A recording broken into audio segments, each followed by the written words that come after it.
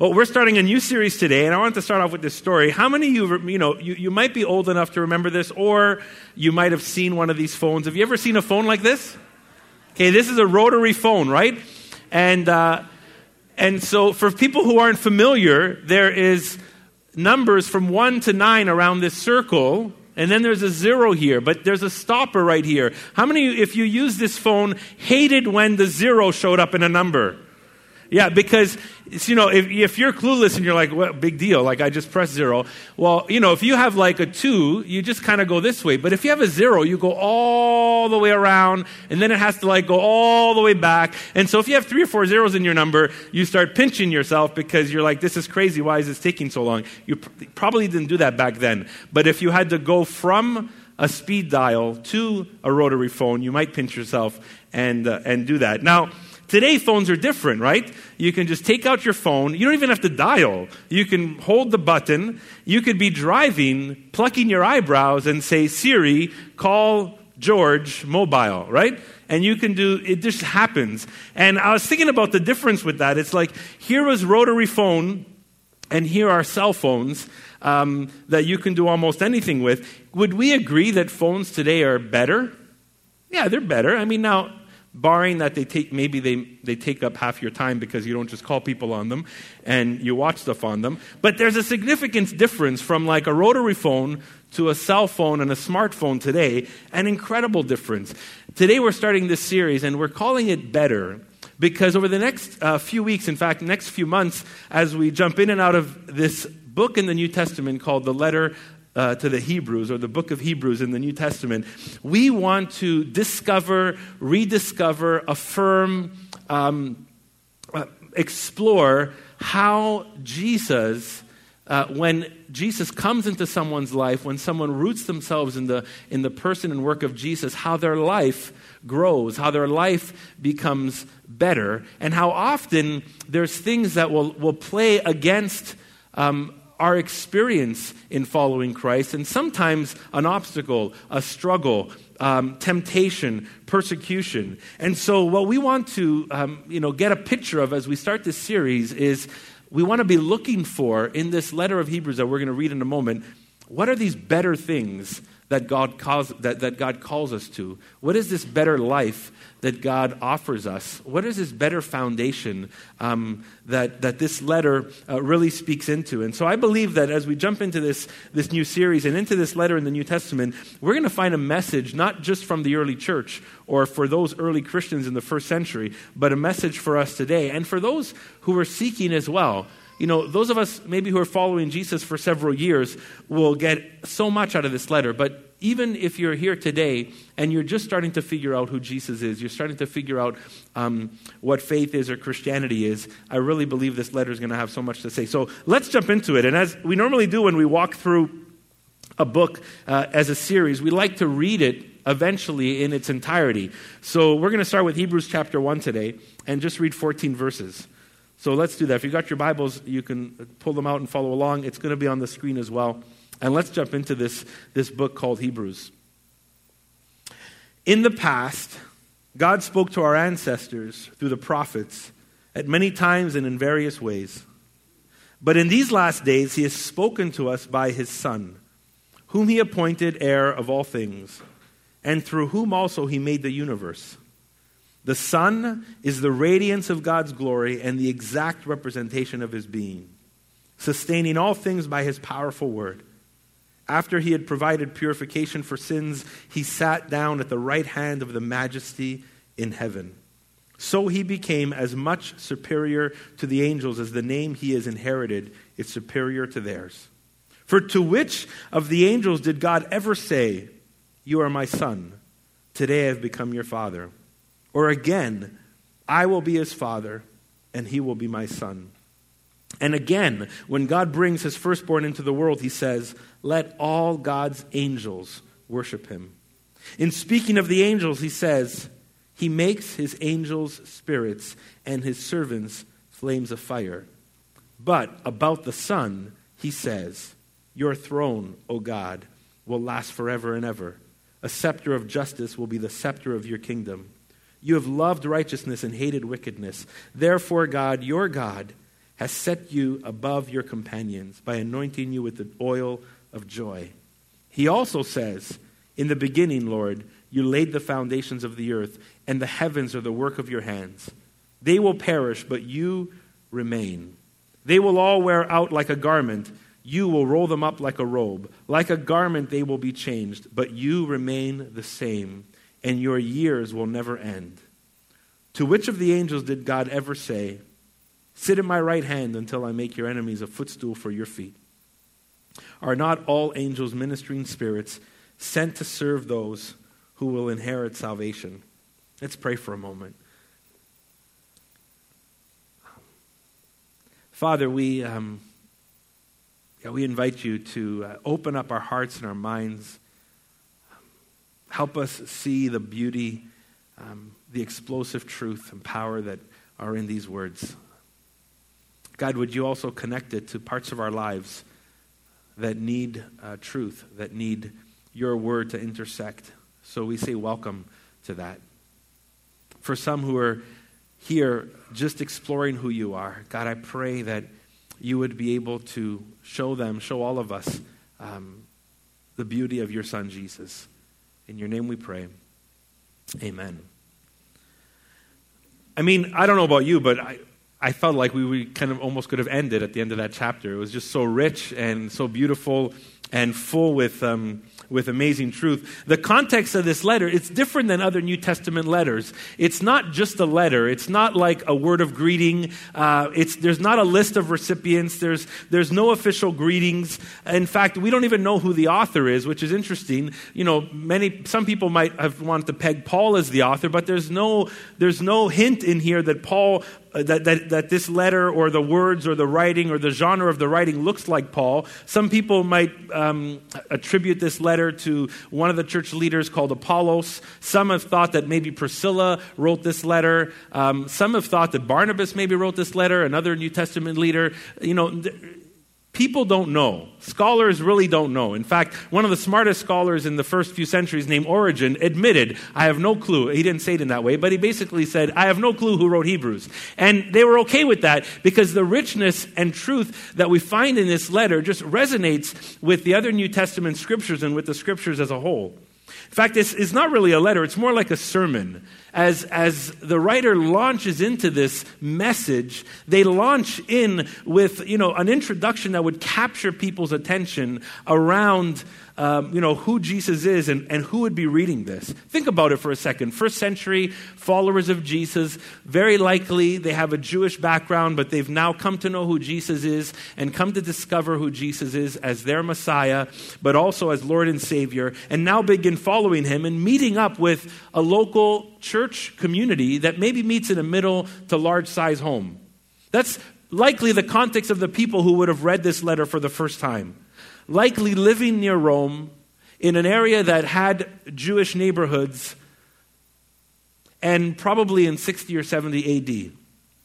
This letter or sermon is so particularly connected to these people that are reading it. It's so important for us to understand that. These early Christians, many of them struggling as they begin to follow Jesus.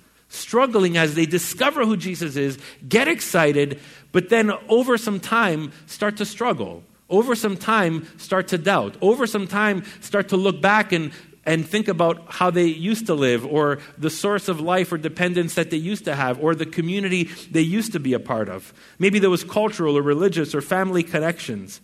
There was one author, his name is Edward Fudge, and he talks about how these early Christians that are reading this were likely part of the Jewish worship system initially. So they had the temple, the liturgy, the rhythm and rhyme of Judaism, the strong family connections. And now they traded all that in. They traded their synagogue in. They traded their family relationships in to join this little small group in a home of these people who are followers of Jesus. And at times probably wondering, did I do the right thing? And one of the questions that this author says, he paraphrases it, that likely the author's asking this question, and I put it up here: how do I convince my readers that what they have in Christ is infinitely better than what they have given up? How can I convince my readers that what they have in Christ is infinitely better than what they have given up? And so this author starts with this amazing vision, this incredible vision of Jesus that the writer ties into every other message that God has ever given throughout history, throughout the scriptures, throughout the Old Testament. And so the writer starts off in saying, in the past, God spoke to our ancestors through the prophets at many times and in various ways. I love that because automatically we get this idea, God spoke. God intersected culture, intersected humanity. And this affirms something about God that is so true, that God is a God who speaks, that our God is a God who is always speaking. Here we read that God spoke to these people's ancestors, that through the prophets, through people like Abraham and Moses, and then through the prophets in the Old Testament, God was getting his people's attention and talking to them. But more than that, I love this phrase that it says at many times and in various ways. So in different times, in different methods, in different ways, God was speaking. So we get this characteristic of God, that our God is a God who loves to get our attention, is a God who speaks to us, is a God who personally wants us to know him, and so he communicates. But then in verse 2, we move to something, and the author says, God didn't just speak in those times, but he's spoken again. God has spoken again. In verse 2, we get this blockbuster announcement. But in these last days, he has spoken to us by his Son. So the God who spoke has spoken again. But now he's spoken through a different means. Not through prophets, not through people, not many ways or many times, but in this time, in these last days, he now speaks through his Son. And I love this. When we think about these last days, don't think about last days. Don't think about, God's renovation project, God's new creation, eternity coming into play. You need to think about that when the scripture talks about these last days, they start at Jesus.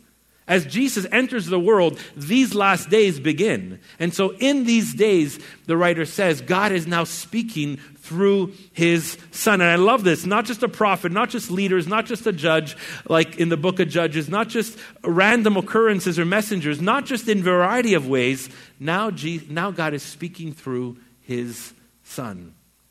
This huge reminder for these people reading this letter, likely in a season of doubt or struggle, who used to depend on how God spoke in the past, who depended and were enriched and learned about God through how he spoke in the past, but now are learning how to depend on how he's speaking through his Son, and how he is bringing to the top of his message, to the fruition of his message, what he's doing through Jesus, through his Son. Now, some of us can say, come on, would they have really struggled with this? But think about how familiar, how comfortable they were with their community. Think of how rooted they were in their religion. Think of how rooted and connected they were with their family. Think of how many centuries that was passed on to, and now something brand new has taken place. And they've been captivated by it. They're following. They're drawing into Jesus, but they're also looking back as a comparison and saying, this is who I was connected with before. This is what the law said. This is what I learned before. And so this clear message from God in such a personal format in his Son is so beautiful, and yet they need to be reminded of that because at times they would forget. Just pause for a second. This is so different from any other religion or faith. This is so personal that God who speaks, God who reaches out, God who calls out, God who communicates is so different from other religions, other worldviews, other faiths. And then the climax of this communication campaign, that God comes down and says, I'm speaking again, but now I'm speaking through my Son. So who's this Son that God speaks through? And you get this sweeping intro of Jesus. I love it. Jesus is called the heir of all things, the creator of the universe, the radiance of God's glory, the exact representation of his being, someone who sustains everything in the world. So don't think of someone who holds like objects together, but think of a team leader that through the team leader's work and words and encouragement and leadership keeps that team together, keeps those people together. Through Jesus' words, through his powerful word, Jesus sustains all things. Through his words, through his care, through his presence, through his work, he sustains all things. It tells us that Jesus purified us from our sins. Jesus went to the cross. He purifies humanity from their sins so humanity can be in relationship with God. Humanity can be freed, can be forgiven. Now we read these things, that he's the heir of all things, he's the creator of the universe, and these themes come up later in the letter. And we'll look at them later on. But then he comes to this point. The author comes to this point and says that Jesus is superior to the angels, that he's better than the angels. And it seems like Judaism had a theology around angels that was significant. And the writer's reminding these Christians of who Jesus is, that Jesus is not like the angels. Jesus is not just another created being. But there's something significant about Jesus that makes him superior to the angelic host that we read about in Scriptures. And so this author reaches back into the Old Testament, reaches back into the Scriptures that these people would have known, and he starts unearthing these Scriptures, and he starts teaching them about who Jesus is and how much better he is than any of the other messages or sources or messengers or forces that God has used, that Jesus is better. In fact, this author quotes the Old Testament 35 times in this sermon. And he summarizes 19 sections of the Old Testament in this section, or in this sermon. And he uses 4 psalms. Over and over again, he comes back to these 4 psalms that highlight who the Jewish Messiah would be, and how he would come, and what he would be like, and what he would accomplish. And so we read some of these psalms. In chapter 1, if you catch this, and I'll put some of them on the screen here, it tells us something about the Messiah. So this author will reach back and pull out things from the Old Testament to help these readers understand who Jesus is, what he's about. I love the first part. He says, "For God never said to any angel what he said to Jesus." And then he quotes Psalm 2, verse 7, "You are my son. Today I have become your father." He pulls this from the Old Testament to help these people understand that Jesus isn't just an ordinary person, that Jesus isn't just another messenger, that Jesus is God's son. The angels, this writer says in verse 14, are servants, ministering servants and spirits that serve the Lord. But Jesus is God's son. But then there's something else. In verse 6, he goes back and he reaches something out of Deuteronomy chapter 32. He says, when he brought his supreme son into the world, God said, "Let all of God's angels worship him." So now Jesus is one to be worshiped, is one to be adored, is one to be followed. So first, he's God's son. There's this relationship with God the Father and Jesus. Then he's to be worshipped. He has this position that is similar to God. He's to be worshipped. And then I love this. He pulls out from Psalms 45. And in the next one, "But to the Son he says," and I love this, "Your throne, O God, endures forever and ever. You rule with a scepter of justice." But look at that part. Whenever this writer quotes the Old Testament, he doesn't quote the Hebrew version. He quotes the Greek version called the Septuagint. It was very common in the first century for Jews to be reading the Greek version of the Old Testament. And this is what he read. So that word God would have been the word theos in Greek. And it would have had this view of who God is. And look, I love what he does. He connects Jesus and he says, "But to the Son he says, 'Your throne, O God, endures forever.'" He equates Jesus with God. He gives Jesus this title of divinity, this title of literally being God himself. And then as we continue next, he says, "You rule with a scepter of justice." I think this was my favorite descriptions of Jesus here. The world is longing for justice. The world is longing to be rescued from evil in certain parts of the world.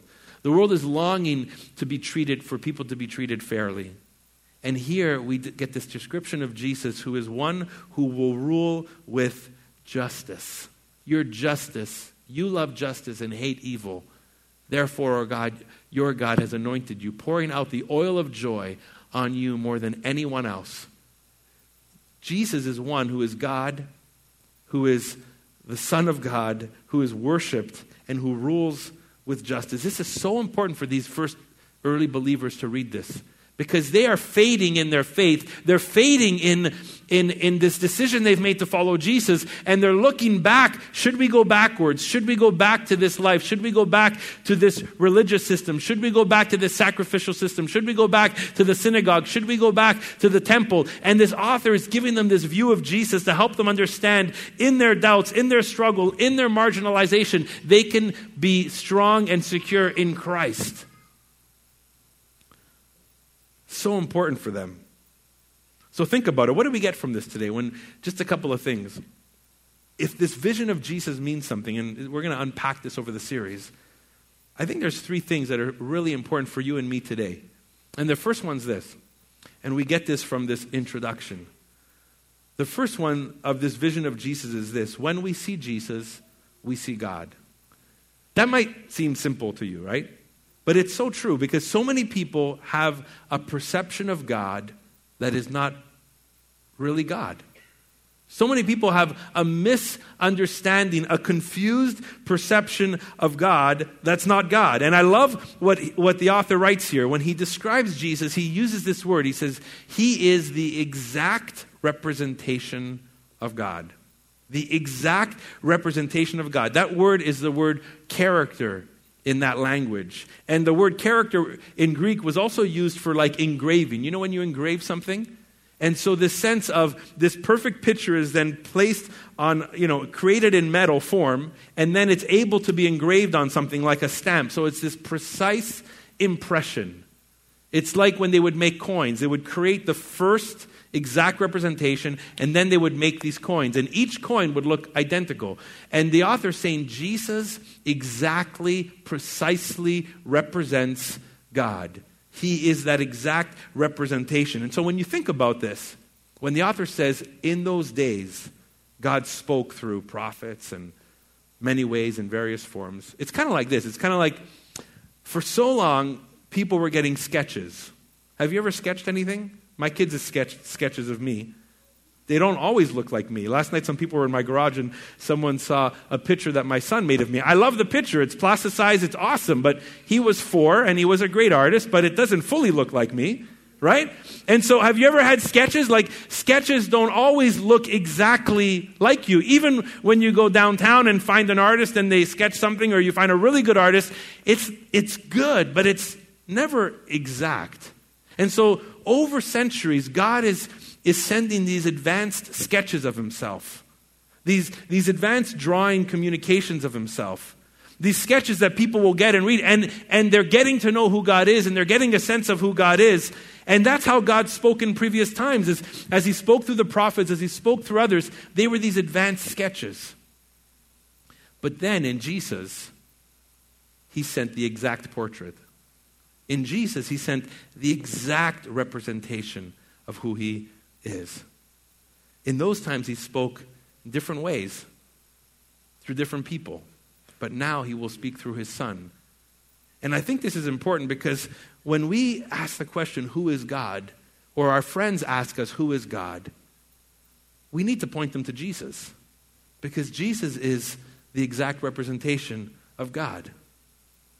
Sometimes we misunderstand who God is because we pull out of a hat. We pull, 1 or 2 verses out of the Old Testament, or we pull out an experience, or we pull out what we learned, in Sunday school once 40 years ago, or we pull out what someone said, or we pull out because we saw this movie and it made us think of God, and so we woke up the next morning and thinking, this must be what God is like. There's a part of, but this scripture is saying you can't discover who God is unless you really discover who Jesus is. Jesus tells us who God is. So when you see Jesus, you see God. When you know Jesus, you know God. When you discover Jesus, you discover God. When you follow his ways and understand his ways, you start to discover God's true heart. Have you ever had a bad picture of God and it's shaped the way you've lived or made decisions? Have you ever met people that have had a bad perception of God and they've needed to have the right picture? Have you looked at Jesus yet? Have you pointed them to see Jesus? I think that's so important. Here's this next thought, some practical ideas of this. Jesus helps us interpret the Old Testament. And I think this is so vital because it's kind of like this. I've had an iPhone for a while, and this is the case. I don't know why people keep cases. It was on my bookshelf, and it's like 2.5 years old. But so it's there, and it's a pretty cool case. Apple does a great job of cases, and so do other companies now. And it's slick, and it's white, and it's clean, and you can see the product, and it says iPhone 5 there, and the Apple symbol is there. And I could learn a lot about this product. I know it's an iPhone 5. It was white. Tells me the gigabytes. There was one of them inside when I bought it. Designed by Apple in California, assembled in China. Other items is marked therein. Model A1428. Did you want to know that? Model A1428. I can tell you the serial number, but I think that would bore you. And then there's a couple of other legal things that I can read here, and it definitely lets me know that it came from California, and that's where Apple's headquarters are. It's a pretty cool case, though. But, it'd be interesting that this is kind of what happens in how we look at faith sometimes. And when we look at the whole story of God, when we only take a part of it, we only take those advanced sketches. It's kind of like me looking at this case and saying, I love this case. This case tells me so much about what I need to use this phone for, but I never open the case. And so these advanced sketches, the story of God, the Old Testament is partly like this case. It tells us so much, and it looks really nice. But often we can get enamored with the box, and we never open what's inside. And when we say this, Jesus helps us interpret the Old Testament, is like, we don't want to just get caught up with the wrapping. We don't want to just get caught up with the box. We want to actually open the box and say, what has God given us? Who has God given us? What is God trying to tell us? And until we truly look at Jesus, we will not see the whole picture. We will not see the whole story. So when you read the Scriptures, and when we read the Scriptures, we want to look at it through the eyes of Jesus. The last thing I'd say is, as we get in this introduction, this author was so set on making sure people would be anchored in something and anchored in Christ. You're going to have vital moments in your life of doubt, struggle, persecution, feeling alone, disconnected, being hurt, where you're going to have to be resilient. And I can tell you that, a cool church or great music or, a modestly looking preacher, joking, is going to help you. None of that stuff's going to help you. That's not going to be your foundation. This author's trying to get these people to a real anchor, to what will truly help them endure. And that will mean depending on a growing relationship with Jesus and embracing his words for your life. And no one can fully do that for you. We as a church can nurture one another towards that. We can teach one another. But we need to press deeper into Jesus as the Son of God and Jesus' words to us as God's word to us, if we want to endure. Just today I was hearing the story. We're going to pray for them during communion as we close later. But this group of Christians who are in an area of Syria who are onslaughted by a group of ISIS fighters.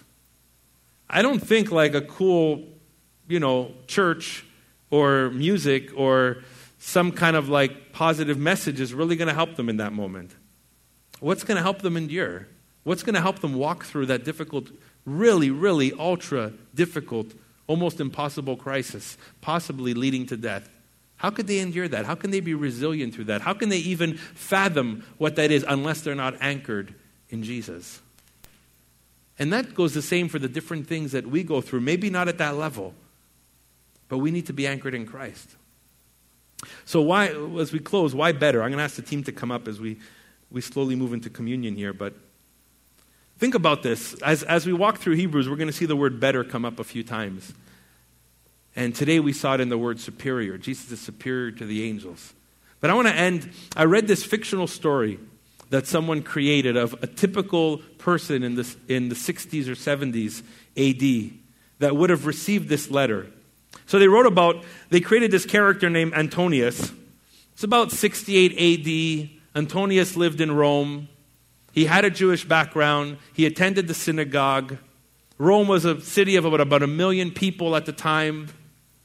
Maybe there were 50 or 60,000 Jews that lived in different neighborhoods or areas or regions, Antonius discovers Jesus. He begins to follow Jesus. Somebody tells him about Jesus, and he is caught up with the message of Jesus. He's caught up with the person of Jesus, and he begins to follow the ways of Jesus. And he's excited, and he's enamored with Christ, and something has happened in his heart, and he is totally amazed at who Jesus is. And he starts to gather with a group of other Christ followers in his area. They meet in a home every week or so. They share meals together. They read, they'll read different letters maybe that they've received, or reflect on Old Testament passages that lead them to Christ in a deeper way. They'll sing. But in time, Antonius gets ridiculed. He gets marginalized by his family that are still in Judaism, but have seen where he's been moving towards and aren't really accepting of it. Marginalized by both pagans and former members of his family and of his religious group. And eventually, abuse for the church in this decade starts to grow. In fact, the emperor in the mid-60s AD starts to approve the ridicule and harassment of those who were the people of the way, those who followed Jesus.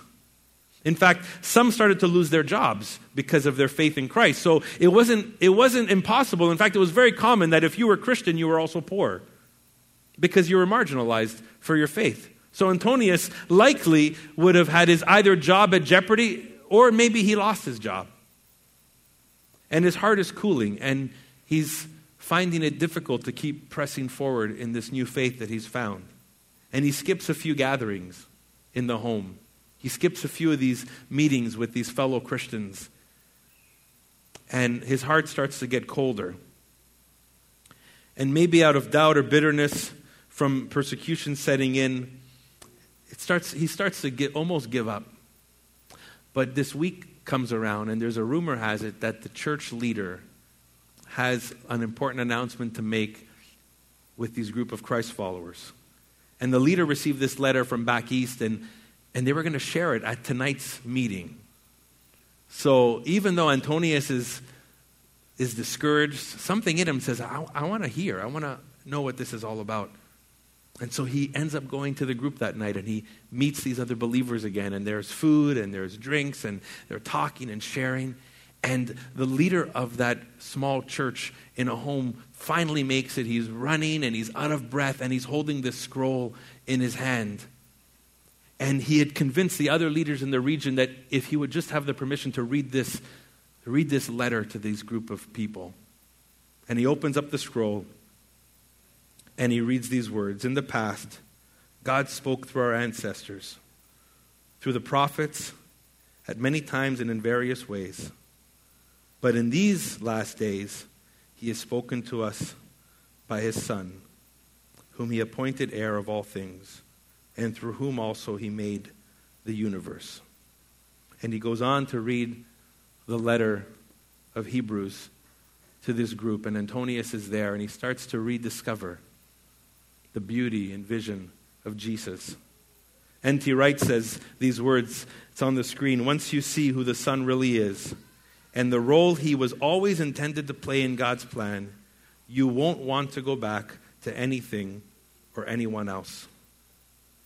So today as we close this, as we start this series, I'm not sure what you're feeling. I'm not sure if you feel excited, encouraged, or if you feel discouraged, or if you need affirmation in your faith. But our goal as we move through this is that we would see Jesus in greater light.